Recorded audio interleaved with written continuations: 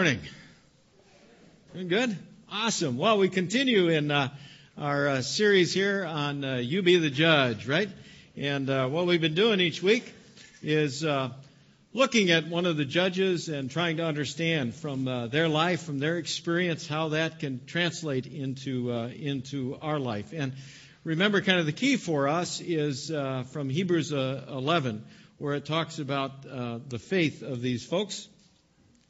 It says, faith makes us sure of what we hope for and gives us proof of what we cannot see.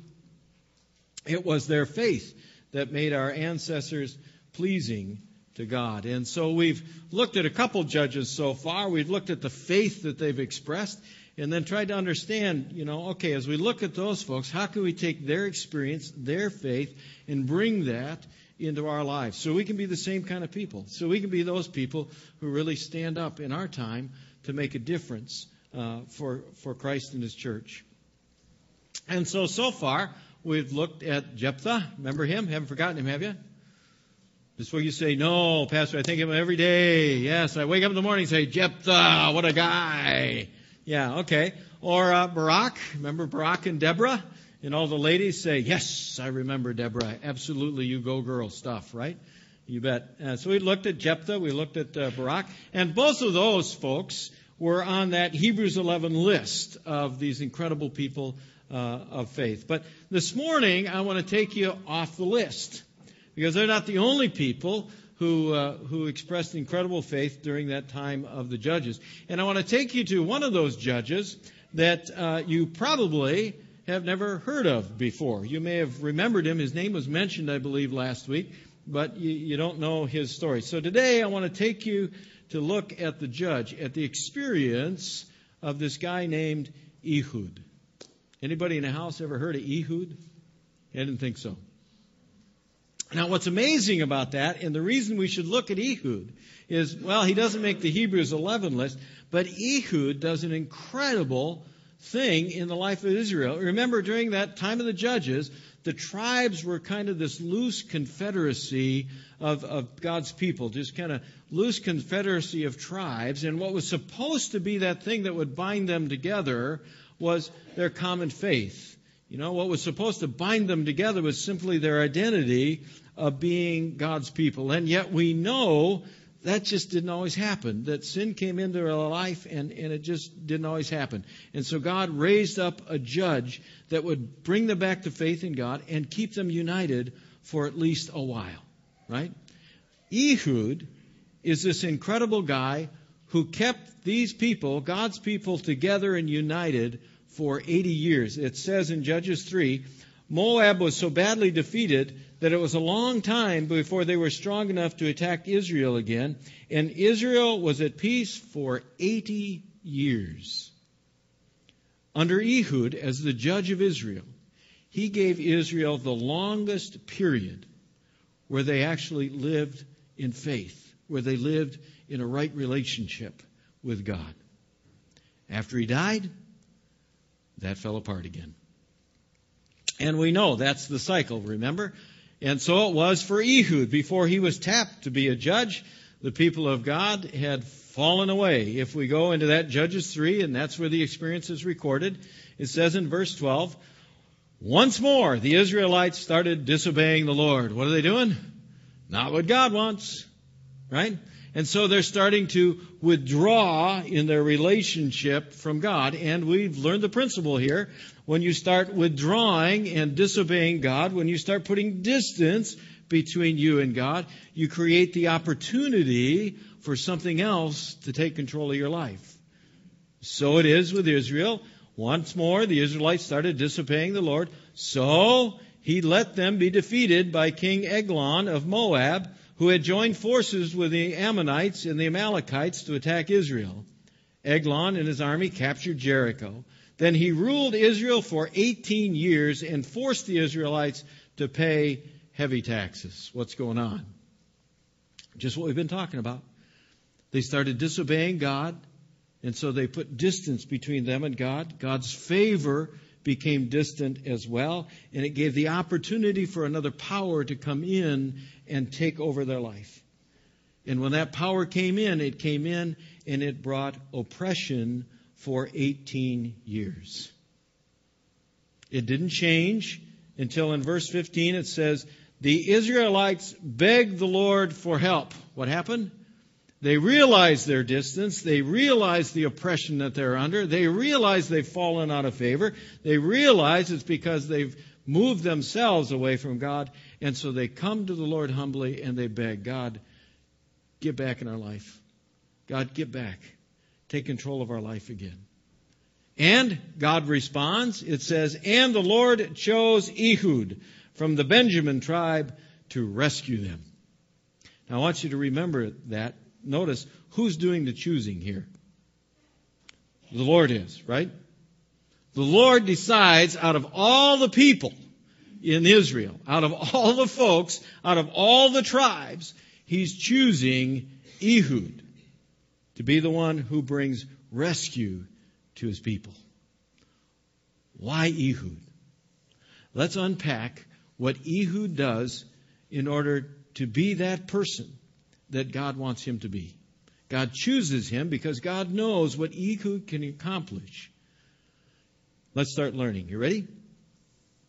First thing we can observe about Ehud is that he put himself, and you need to put yourself, in a position to be used by God.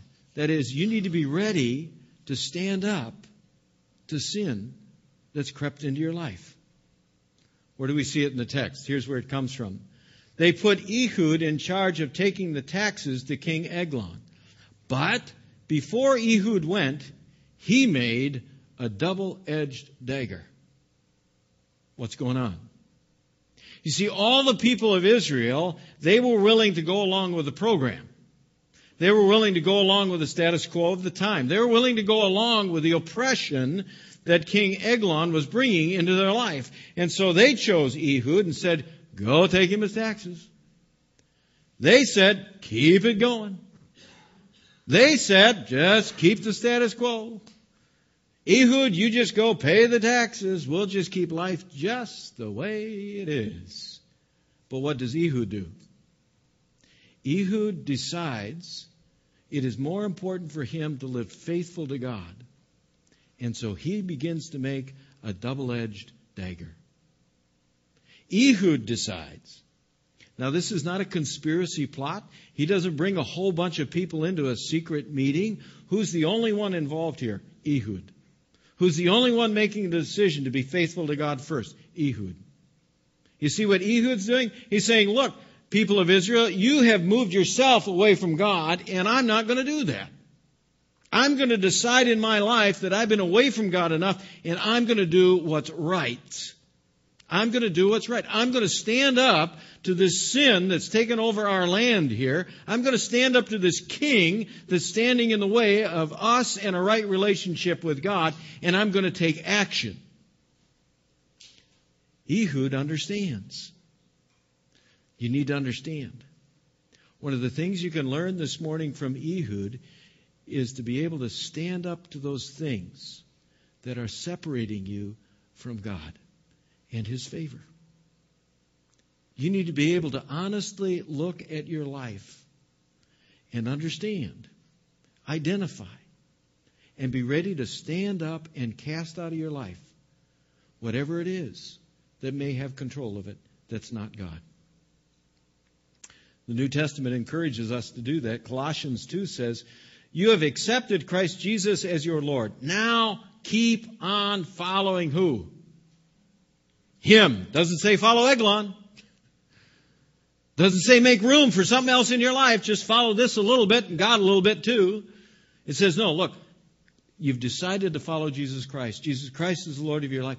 Then let Him be the Lord of your life. And if there's anything in the way, get rid of it. Keep on following Him.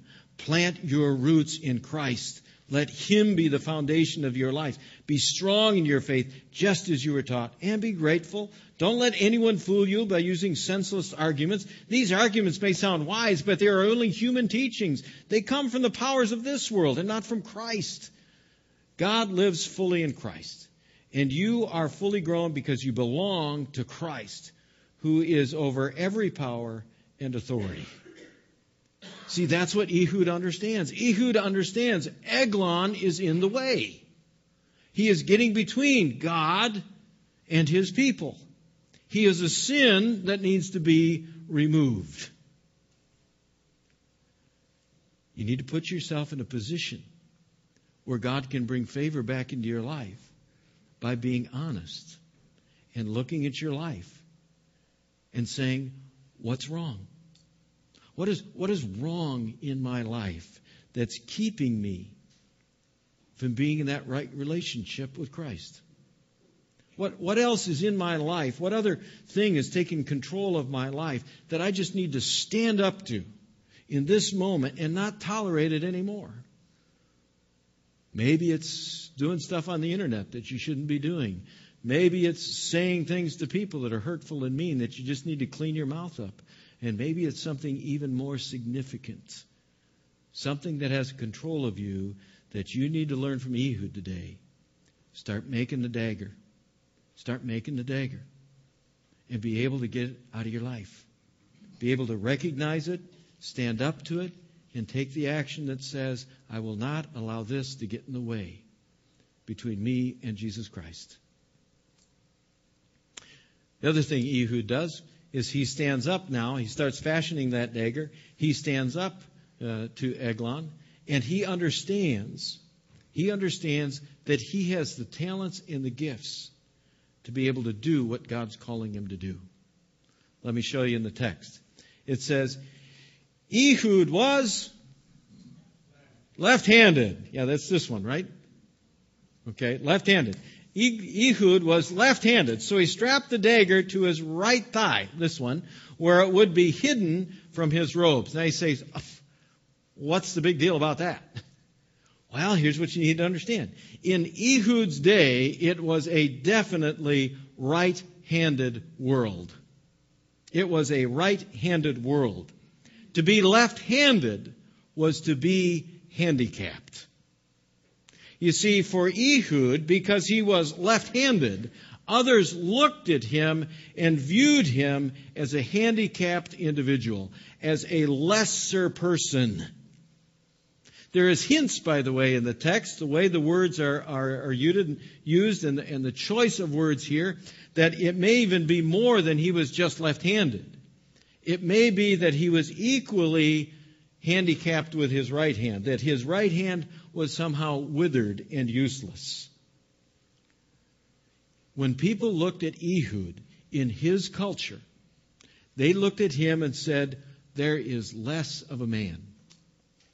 They looked at him and said, insignificant. They looked at him and said, worthless. And yet it is precisely the weakness that the world identifies in Ehud.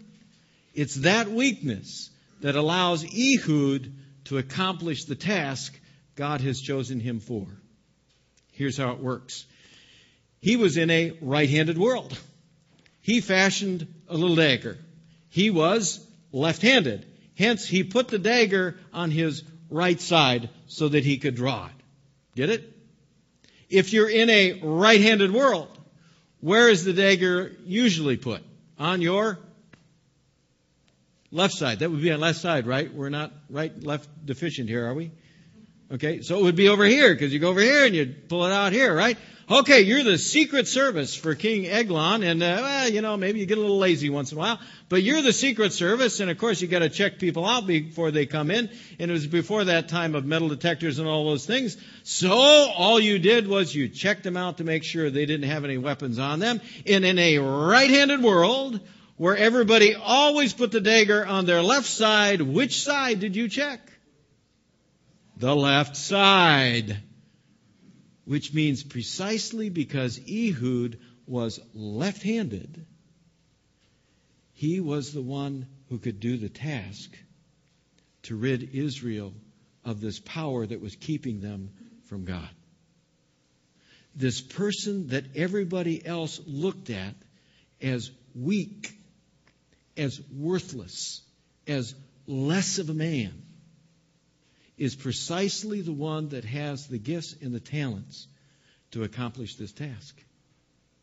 Now it gets even more interesting. Remember, I told you to put kind of on the shelf this verse about God chose Ehud, right? Let's pull it out again. It says, the Israelites begged the Lord for help, and the Lord chose Ehud from what tribe? Benjamin's tribe. Here's what you need to know. Benjamin's tribe. Benjamin's tribe. Benjamin's tribe. It is the littlest of the tribes. It is the most insignificant of the tribes. It is the smallest, weakest of all the tribes of Israel. And God chooses Ehud from Benjamin's tribe. Yet if we go to Judges 20, we hear some more information about Benjamin's tribe. It says, the Benjamin tribe, see it? The Benjamin tribe had 26,000 soldiers, not counting the 700 who were Gibeah's best warriors. In this army, there were 700, what? Left-handed experts. Now, guys, if you're into this whole, shooting thing or whatever, notice experts, how they define experts here. Who could sling a rock at a target the size of a hair and hit it every time. How good are they with their left hand? Awesome good. Cool? Yeah. How many of us are happy if we can get a 3-inch group at 100 yards, right? You see, God chose Ehud because he was exactly the right person with all the gifts that God needed to accomplish this task. And when God looked at Ehud, he didn't see worthless. He didn't see less of a man. He didn't see anything withered. He looked at Ehud and saw what Ehud could accomplish. And you need to do the same. You need to do the same. You see, those places in your life where you look at yourself and you see yourself as less of a person, those places in your life where you look at yourself and you say, worthless. Those places in your life where you look at yourself and you say, I could never, it can't possibly. You see, those may be precisely the places that God looks at you and sees everything you can do. That God looks at you and sees everything you can become. That God looks at you in precisely those places and sees the incredible things that you can be about for Him. Again, Paul reminds us of that in 1 Corinthians 1. He says, my dear friends, remember what you were when God chose you. The people of this world didn't think that many of you were wise. Only a few of you were in places of power. And not many of you came from important families. But God chose the foolish things of this world to put the wise to shame. He chose the weak things of this world to put the powerful to shame. What the world thinks is worthless, useless, and nothing at all is what God uses to destroy what the world considers important. You need to look at your life and get rid of those things that stand between you and God. Face whatever it is and start making that dagger. And to look at your life and look at you and see that you are exactly what God formed and fashioned, that He put in you everything you need to be an incredible person for Jesus Christ. You just have to see it and believe it. Let me give you a modern day example of that. Some of you may know the singer Jenny Owens. Heard some of her stuff? Yeah, awesome person. You guys got the video back there, I hope, by the way. Oh, yeah, they're looking at me like, what? Yeah, they're saying, yeah, they got it, sure. They're loading it up right now, I think. But awesome young woman of God. What you may not know about Jenny Owens is she was born blind. She was born with that limitation in her life. And she could have looked at her life and she could have seen everything that was wrong with her life. She could have seen that as a weakness that could keep her from doing anything great at all. And yet she chose to see that weakness as an opportunity for God. She even says, and if you read the jacket of one of her covers, she says one of the things she's learned about being blind is that one of the great things is the first face she'll ever see is Jesus Christ. Isn't that awesome? What other people see as a weakness, she sees as an opportunity. You guys have the video? You ready with it? Yep. Why don't you go ahead and show it?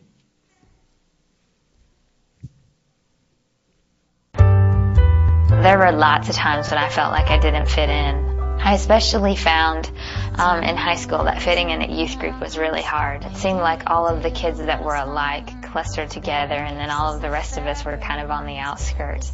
And so that was very hard and very lonely. I would kind of try to react to that with a very extreme behavior of just trying so hard with everybody and working so hard to please people and make people happy. And there were lots of days that my mom would remind me, she'd say, there's just going to be times in life for you and for all of us when Jesus is our only friend. And you need to remember that, and you need to embrace it. I learned how to play the piano by ear. When I was 2, I started pounding around on it and finding how to play different songs that I knew from church and different nursery rhymes. And I began taking piano lessons when I was about 4 or 5, and somehow stuck with those all the way through high school and even college. I moved to Tennessee, to Nashville, to go to college there, and really kind of intended to teach music to high school students. I have no words to I graduated from college, and I began looking for a job as a teacher, and there was lots of rejection, and lots of people said, if you can't see, then how in the world can you teach students? It was a very discouraging time of just going, okay, Lord, did I mess up? Did I major in the wrong thing? Did I do something to make you mad? And so you have me out here in this desert wandering around. And as I was searching for a job, I also had begun working with a music publisher in town who had discovered my music through a friend at church. And as I continued to write music, my publisher friend began to take my music to different record companies in town. Ultimately, he took it to Michael W. Smith and the folks over at Rocketown Records. It was kind of surreal to have a CD released. It's very unlike anything I've really ever dreamed of, or anything that I thought was practical or made any sense that would ever happen to me. So it was very, very surprising. And there's more to life than trying to hide the things that are wrong with us. But God tells us that we can go to Him in the pieces that we're in, with the flaws that we have, or the embarrassing things that we have that we don't like about ourselves. We can take all of those things to Him. He weaves those things in with His grace and makes just a beautiful story.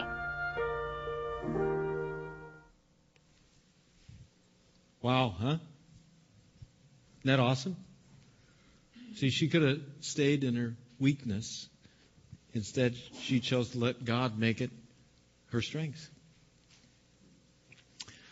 When you face that sin, you drive it out. Understand, God never gives up on you, and He has something more in store for you. And it may even be something that you look at and say is a weakness. Next thing to learn from Ehud is that as we keep growing then, as we try to become what God wants us to become, we got to be ready to act when God reveals the opportunity for us. Now, Ehud has this faith. He's developed a plan. He's ready to move forward, but he has to put the plan in action. And so often this is a hard spot for us, is that we know what God wants us to do. We know we got to stand up to this sin in our life, keeping us from. We know you got to do it, right? You got to do it. Ehud comes to that place knowing he risks his life, and yet he puts his plan into action. Now, we got some young people in the room, so, the Bible's always very graphic. It never hides anything, so it's not the most pleasant of images here. So you can kind of read the story, and I'm gonna gloss real fast over some things. Anyway, Ehud had some other Israelites. They took the taxes to Eglon, he's a very fat man.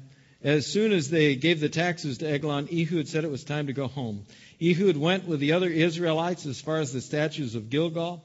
Then he turned back, went upstairs to the cool room where Eglon had his throne. Ehud said, "Your Majesty, I need to talk to you in private." Eglon said, "Oh, don't say anything yet." His officials left the room, and Eglon stood up as Ehud came closer. "Yes," Ehud said, "I have a message for you from God." Ehud pulled out the dagger with his left hand and shoved it as far into Eglon's stomach as he possibly could. Let's leave it at that. What's he doing? Well, we may receive this obviously as an act of violence. God's not calling us to be assassins. But in Ehud's time, he was taking the action that the opportunity was presenting itself, and so he was seizing the moment, and he was taking that action. He was taking the action to make sure that God's people got back in a right relationship with him. You see, you need to make a plan.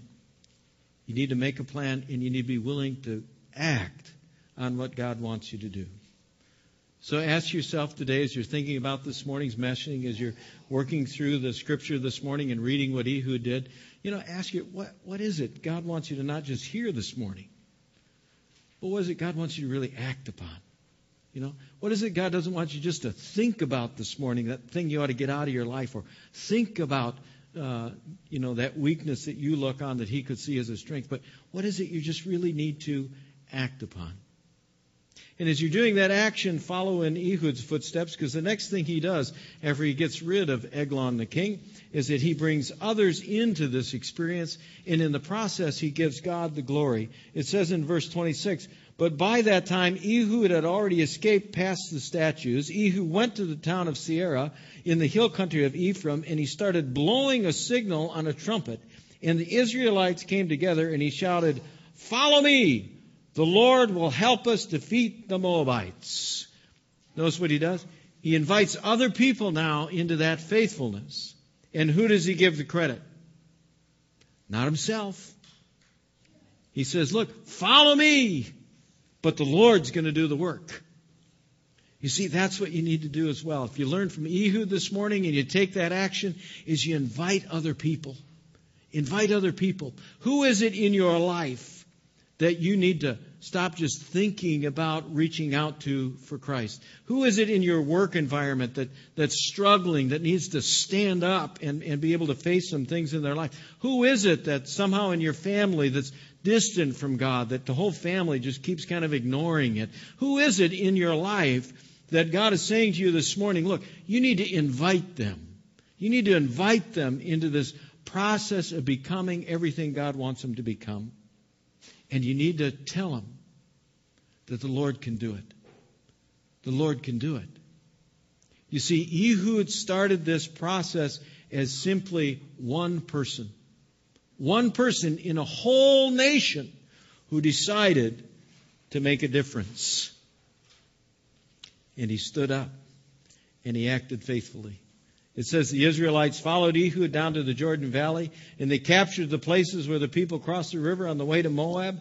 They would not let anyone go across. Before the fighting was over, they killed about 10,000 Moabite warriors. Not one of them escaped alive. And then comes the verse where we started. Moab was so badly defeated that it was a long time before they were strong enough to attack Israel again. And Israel was at peace for 80 years. Learn from Ehud today. And know that I absolutely believe this. I believe that in this room this morning, no matter how you feel your weaknesses are, no matter what division there is that's working in your life that's keeping you from the complete favor of God, I absolutely believe that we have everything in this room we need to do incredible things for God and change this world. It's right here. God provides it for us. Remember, the Lord is going to win the battle. And I want to invite you this morning, follow me, follow what we're doing here. You see, it's not just about building a building up the road. It's that I believe that God has brought together here everything we need to make an incredible stand for God. I just met with some folks who are interested in becoming part of Christ Church this morning. And one of the things I shared for them is that, what we stand for is in our name. What we stand for here is in our name. You see, we're all about Christ. Why are we all about Christ? Because we know He is the answer. He is the strength. He is the one that empowers us to be everything that God wants us to be. And we just need to be willing to take the action, to humble ourselves, and just like those Israelites, just beg Him to be the Lord of our life. Let's pray this morning. Father, we come before You. We ask that You would help us to continue to grow, continue to learn from people like Ehud, this person that You put Your hand upon and raised up in that time period when Your people were just following paths of unholiness and walking further away from You. And this morning we ask that whatever might be in our lives that's keeping us away from You and growing even closer and knowing Your favor even more, just give us the ability to see it, to stand up to it. Give us the strength to act and be able to cast it out of our life. Help us to see not our weaknesses, but to see our strength in You and to know that through You, we can defeat it. And we can follow You and live to Your glory. Surround us with the right people. Bring them into our lives to give us the strength to do this. And surround us with those people that we need to reach out to, because we can see their own struggle and know that You're the only answer. Father, we thank You for Ehud. And we pray this morning, choose us. Choose us. In Jesus' name, amen.